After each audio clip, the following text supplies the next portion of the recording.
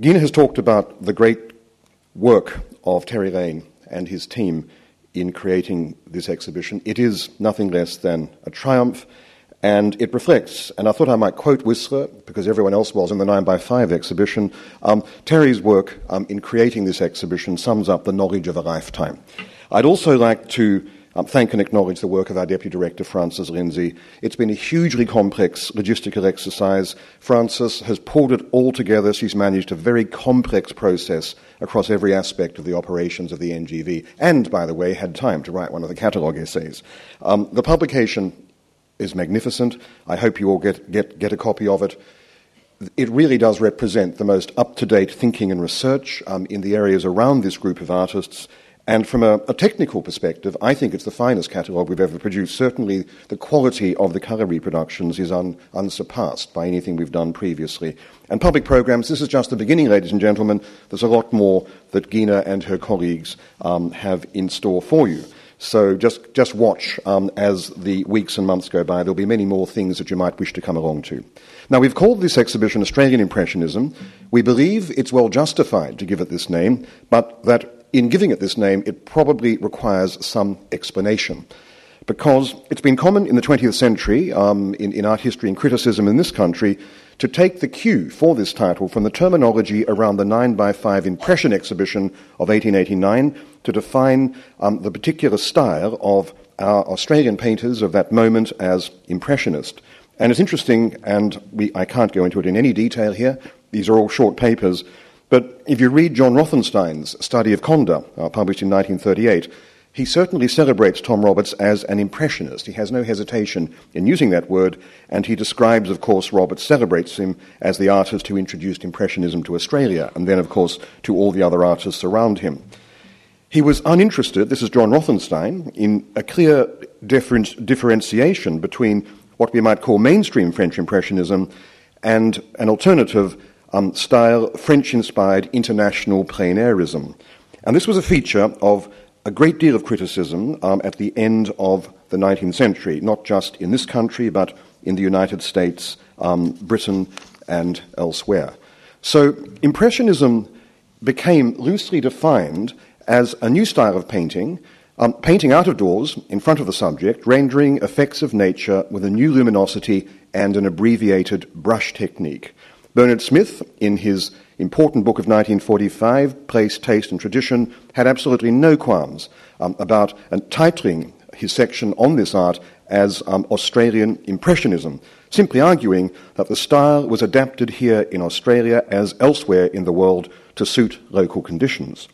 It's now commonplace for the Australian plein airists, and in particular the artists who are the subject of this exhibition, to be grouped generically as the Australian Impressionists. It's even more essential now that Terry Lane has very sensibly proposed that we drop the terminology, the idea of the Heidelberg School, that Terry argues that this is unhelpful and historically wayward, and I have to say I completely agree with Terry. So on the most basic level, let's begin with two great pictures in the collection of the National Gallery of Victoria.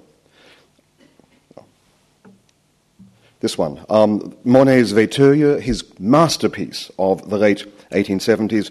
This is an unsurpassed example of what we might call the high French Impressionist landscape style and technique, with this fractured brushwork, complex layering of colours that are quite often very pure, obviously highly experimental for the time.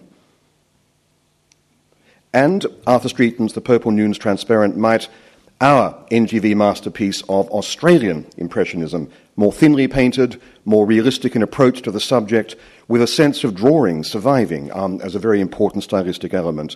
And, you know, on a first viewing, you might argue that stylistically these have little in common. There are things, of course, in terms of general approach, the system of ideas that draw them together, but they're very different stylistically. And there's little evidence surviving to suggest that the Melbourne group of painters were familiar with the work of the mainstream French Impressionists, or indeed, even if they had been, that they would have been particularly interested in their radical chromatic experiments. But it's also notable that both John Russell, writing from Belle-Île, and Charles Conder, writing from Paris, wrote a series of letters to Tom Roberts in 1890 and 1891 and about what was happening in Paris, and both of them went out of their way in these letters to mention Monet and Impressionism. Now, the letters of John Russell are particularly interesting, and they've been published by Anne Galbary, and I do acknowledge Anne Galbary's important contribution, of course, to the study of John Russell. And here, just to remind you, is one of his Belle-Île landscapes, stormy landscapes, of the very end of the 1890s or around 1900. Now, if we adopt a very strict definition of Impressionism as being the style associated with a particular group of artists who exhibited in the 8 Impressionist exhibitions between 1874 and 1886, then we might argue that John Russell is perhaps the only Australian we could see as participating in the Impressionist movement. He knew Monet, he understood, and of course Van Gogh, he understood his ideas and technical approaches, and at times imitated him in a fairly direct way. Russell wrote to Roberts in Melbourne, and I'm now quoting him, "Did you see the Manet, not Monet, in this case, Manet show at the Beaux-Arts? I unhesitatingly place him as the most original painter of our century." Now, the rather casual way in which the name of Manet was introduced in this letter suggests to me that no explanation was needed, which reinforces the idea that perhaps Roberts did indeed see Manet's work in Paris and understood his approach. This wonderful little 9x5, this little Arthur Streeton, when I first saw it, I thought, gosh, that's Manet-like, isn't it? If you saw a little sketch like that reproduced in a book on Manet about his work of the late 1860s or 70s, you might even think it were a Manet. That's just a visual aside, by the way. I'm making no art historical claim whatsoever. I suspect that Streeton had never seen a Manet, knew nothing about his style, although perhaps Roberts might have talked about that kind of experience. John Russell then went on, in his letter, to talk about seeing new work by Degas and Monet, by Whistler, by Pissarro, Gauguin, and others. And he describes the younger artists who had revolted from the rule, as he put it, of the academic master Cormon.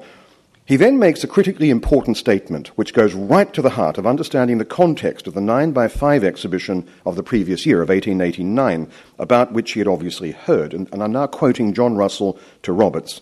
"As understood here," and that means in Paris, thereby implying it was understood differently in Melbourne. I'll go back. "As understood here, Impressionism consists not of hasty sketches, such as what you see on the screen, but in finished work in which the purity of colour and intention is kept. Monet, for example, will put 10 or 12 sittings on a canvas." What, then, is the origin of the abbreviated impressionistic style adopted by Melbourne's young avant-garde from the mid-1880s, if it's not the mainstream French Impressionists, which, of course, Russell is reminding Roberts? Well, in Paris and London, Roberts would have been open to new ideas about plein airism, about painting freshly and rapidly out of doors, and he readily appropriated what he liked and observed. And I'm now going to give you a very rapid look, and we're going to race through lots of slides, and I'm not going to say much about any of them, just to give you a sense of what I think were some of the stylistic sources, French and English, which influenced Roberts, or at least established the context in which Roberts developed his ideas about painting en plein air when he was in Europe as a young student in the early 1880s. So here we go. Well, we've cleaned this work, of course, Coming South, one of my very favourite pictures of 1886, the experience of Roberts returning to Melbourne. And here is a detail of those figures, which you can read now far better than before in the bottom right. And I immediately think of Degas in many ways. I think this work has quite a Degas-like quality, but perhaps an artist who had something in common with Degas. He was immensely fashionable in the early to mid-1880s, but who was a kind of halfway house, not as radical as Degas, and that is Jean Béraud. And this is the Paris Patisserie, a work of just a couple of years later, in fact. But this style was well established by Béraud by the mid-80s, early to mid-80s, when Roberts would have seen it. But the most important influence, and this is picked up by a number of the authors of the essays in the catalogue, and it's fairly obvious when you think about it, was the greatest of all the plein airists, this new generation of plein airists working in a realistic manner, Jules Bastien Lepage. And this is his masterpiece, Les Foins, of 1878. He died in 1884, very young, in his 30s. And so there was a kind of heroic quality to Bastien Lepage. And he was the most fashionable, the most imitated of the new generation of artists in Paris. This is in the Musée d'Orsay. But he always described himself as a realist. And one of his British followers, George Clausen, published an article a couple of years after his death in which he wrote about the influence of Bastien Lepage and the new French realism on English plein air painters of the time. So that sets it in detail. But look at little details like this of the foliage of the Bastien Lepage style. And I think you begin to think of some of those works of the mid-80s in the current exhibition, and you get a sense that there is a similar taste. There is a kind of overlap. Now, we happen to have in Melbourne one of the greatest of all of Bastien Lepage's paintings, one of his unparalleled masterpieces, October, the Potato Gatherers of 1878, the same year as the one in the Musée d'Orsay. It's currently in Paris, in the big Bastien Lepage exhibition, and the French so admire the Melbourne picture, it's on the cover of the catalogue and on banners all over Paris, so we're rather pleased about that. But think of a work like Le Père Jacques of 1882, the kind of picture that Roberts might well have seen, this new style, and look particularly at the vertical grid, the way in so many of his pictures, Bastien Lepage uses a vertical grid of thin tree trunks to define the certain qualities of the surface. It's rather, I think it's incipiently modern. Of course, it's not as modern, it could never be, as the Impressionist and Post-Impressionist mainstream, but in its own way, it contributes to that idea of modernism about suppressing deep space and about using form and vertical and horizontal lines to really to emphasize qualities of the picture plane, a certain quality of flatness. Very few of Bastien Lepage's works have deep space, and that too is really quite interesting. But just think about that, the constant use of vertical tree trunks, which is very important in his work. Pauvre Fauvette, 1881. This is a work in Glasgow, bought at the same time from the McCulloch sale as Melbourne bought the Potato Gatherers. And again, a little detail of the foliage. And you can see, again, perhaps certain relationships with the approach in the artists of the current exhibition. Pamèche, again, the verticality of the background is emphasized here by broken pieces of fence, I think, rather than trees, but the idea is still there. And lots of other artists were working in this manner. Dagnon Bouveray, another very young artist, Horses at the Watering Trough, a work of 1884. This was the great celebrated work of the Salon of 1884, instantly bought by the French state, and he was a young artist only in his late 20s or early 30s, and it really made his reputation. The other follower, an English follower, George Clausen, Les Périages of 1887. Again, you can see the stylistic links, I think, with the artists of the Australian group who are the subject of this of this exhibition. And again, a detail from the George Clausen. I can go on forever, but I just wanted to establish the context. Elizabeth Forbes, a work of 1892. We can go to Scandinavia, to Northern Europe, Garen Carrera, Boy with a Crow, of 1884, which was exhibited in the Paris Salon. It's just possible, perhaps, that Tom Roberts saw it, I don't know. Another of the Newlyn artists working in England, Fred Hall's Kitchen Garden of the mid-1880s. And very interestingly, this wonderful work that belongs to the Musée d'Orsay, one of their great plein-airist works of the next generation, La Récolte des Pommes de Terre, the harvest of potatoes, by José Julio de Sousa Pinto. Now, he was a young Portuguese artist who became very hot because when Bastien Lepage died prematurely, he was seen, particularly of all the artists, as representing the next generation of followers of Bastien Lepage. And that's very important because I've never quite understood why, if I can show you the next work, in the early 1890s, when John Longstaff won the travelling scholarship from the National Gallery of Victoria, the trustees gave him quite a large sum of money. And they said, go to Paris and buy a major work by one of the really important young French painters. We want the best example of modern contemporary French art to be sent back to Melbourne. And this arrived. Now, I had always thought, who the hell is de Sousa Pinto? It's a very handsome picture, very attractive. But why? When he could have bought a Degas for the amount of money, or two Monets, or whatever. Why did John Longstaff buy this?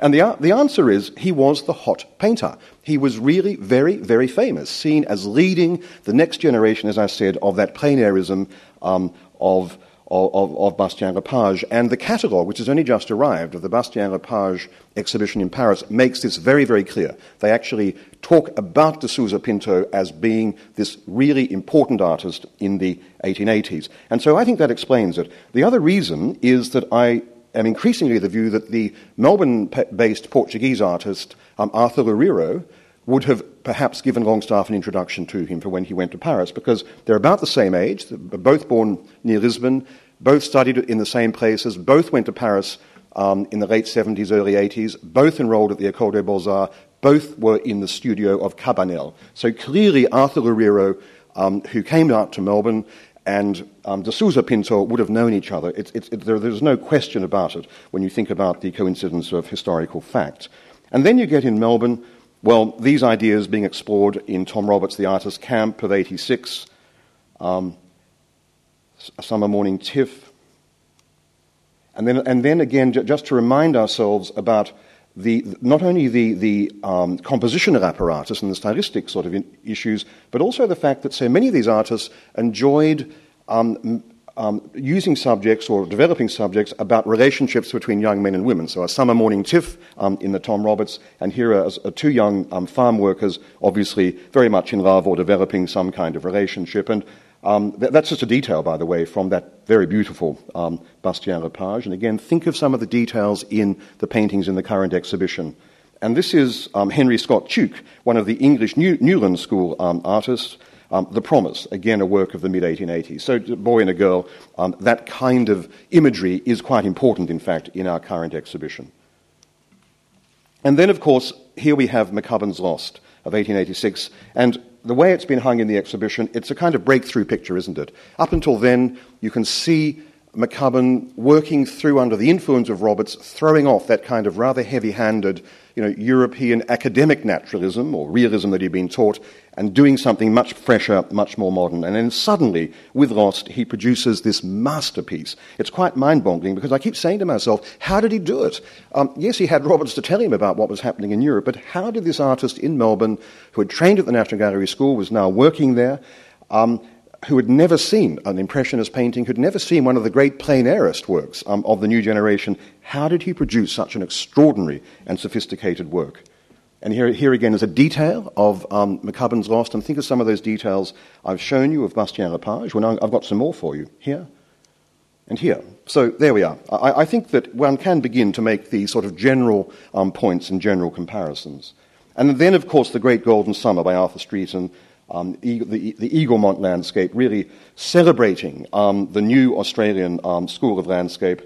Again, if we just think about certain details, you can see roughly where all of this is coming from. Jane Sutherland's Harvest Filled of the 1890s, look at the details there. And Jane Sutherland uses a much heavier impasto. I know Francis is going to talk about this later. And she actually feels much more impressionist in a kind of mainstream impressionist sense. And then this is one of Bastien Lepage's landscapes, and a detail from it is, again, to just see how that impasto, that surface, is built up. Then, of course, we get a work like Robert's Allegro con Brio, Burke Street, an amazing picture, and we might compare it to the National Gallery Victoria's Boulevard Montmartre, painting a city scene of the 1890s, and again we make that general observation, well, look, in a very simple way they have something in common, but stylistically they are miles apart. They absolutely have little in common. But then we get something like Redfern Station, which is one of my favourite works by Arthur Streeton, and again I ask the same question I asked with the Fred McCubbin. How did Streeton do it? This is an incredibly sophisticated painting. It's absolutely beautiful. Right there in the mainstream of this sort of new European style, but there he was, stuck in Melbourne and then Sydney, never having been to Europe, never actually having seen the work of these artists, never having access to Paris and the artist colonies that all those artists of the Newlyn and Glasgow schools in Britain, for example, had. It's really extraordinary. And we can compare, perhaps, that with the work of others. This is Giuseppe Donitis, the only Italian who exhibited with the Impressionists, a work painted in London, Trafalgar Square, around 1880, or Antoine Volant's A Detail from his Pont Neuf. And you can see that there's another kind of group of artists who, in a stylistic sense, demonstrate a kind of compromise style. It comes, thank you, how many minutes do I have? 3, thank you. Who represent a kind of compromise style. We might call them small I impressionists as opposed to capital I impressionists. So it's somewhere between impressionism and plein air realism. And I think all of that is... And these pictures, of course, were less radical than the mainstream impressionists, and so they were more acceptable, I suppose, to a bourgeois public so far as sales were concerned. The little works like this, we could go on forever making comparisons with these international artists, this wonderful Streeton from South Australia, and this American work, William Merritt Chase, of around about the same date. And we could take something like Conda's Bronte Beach. We could compare it to Stanhope Forbes' Beach Scene at St Ives, just about the same date, a year or two earlier. Or the slightly more decorative Wilson Steer, Children Paddling, again of the late 1880s. That has something more in common perhaps with Conda. And then back to the 9x5 exhibition, here is the portrait of Tom Roberts, and called in the catalogue An Impressionist, and compare it with Stanhope Forbes, again, this Newland artist study of a man painted on a little panel, a little wooden panel, and you can see that our artists in Melbourne were reflecting a kind of international style. A very obvious one would be Whistler. Now, this is interesting because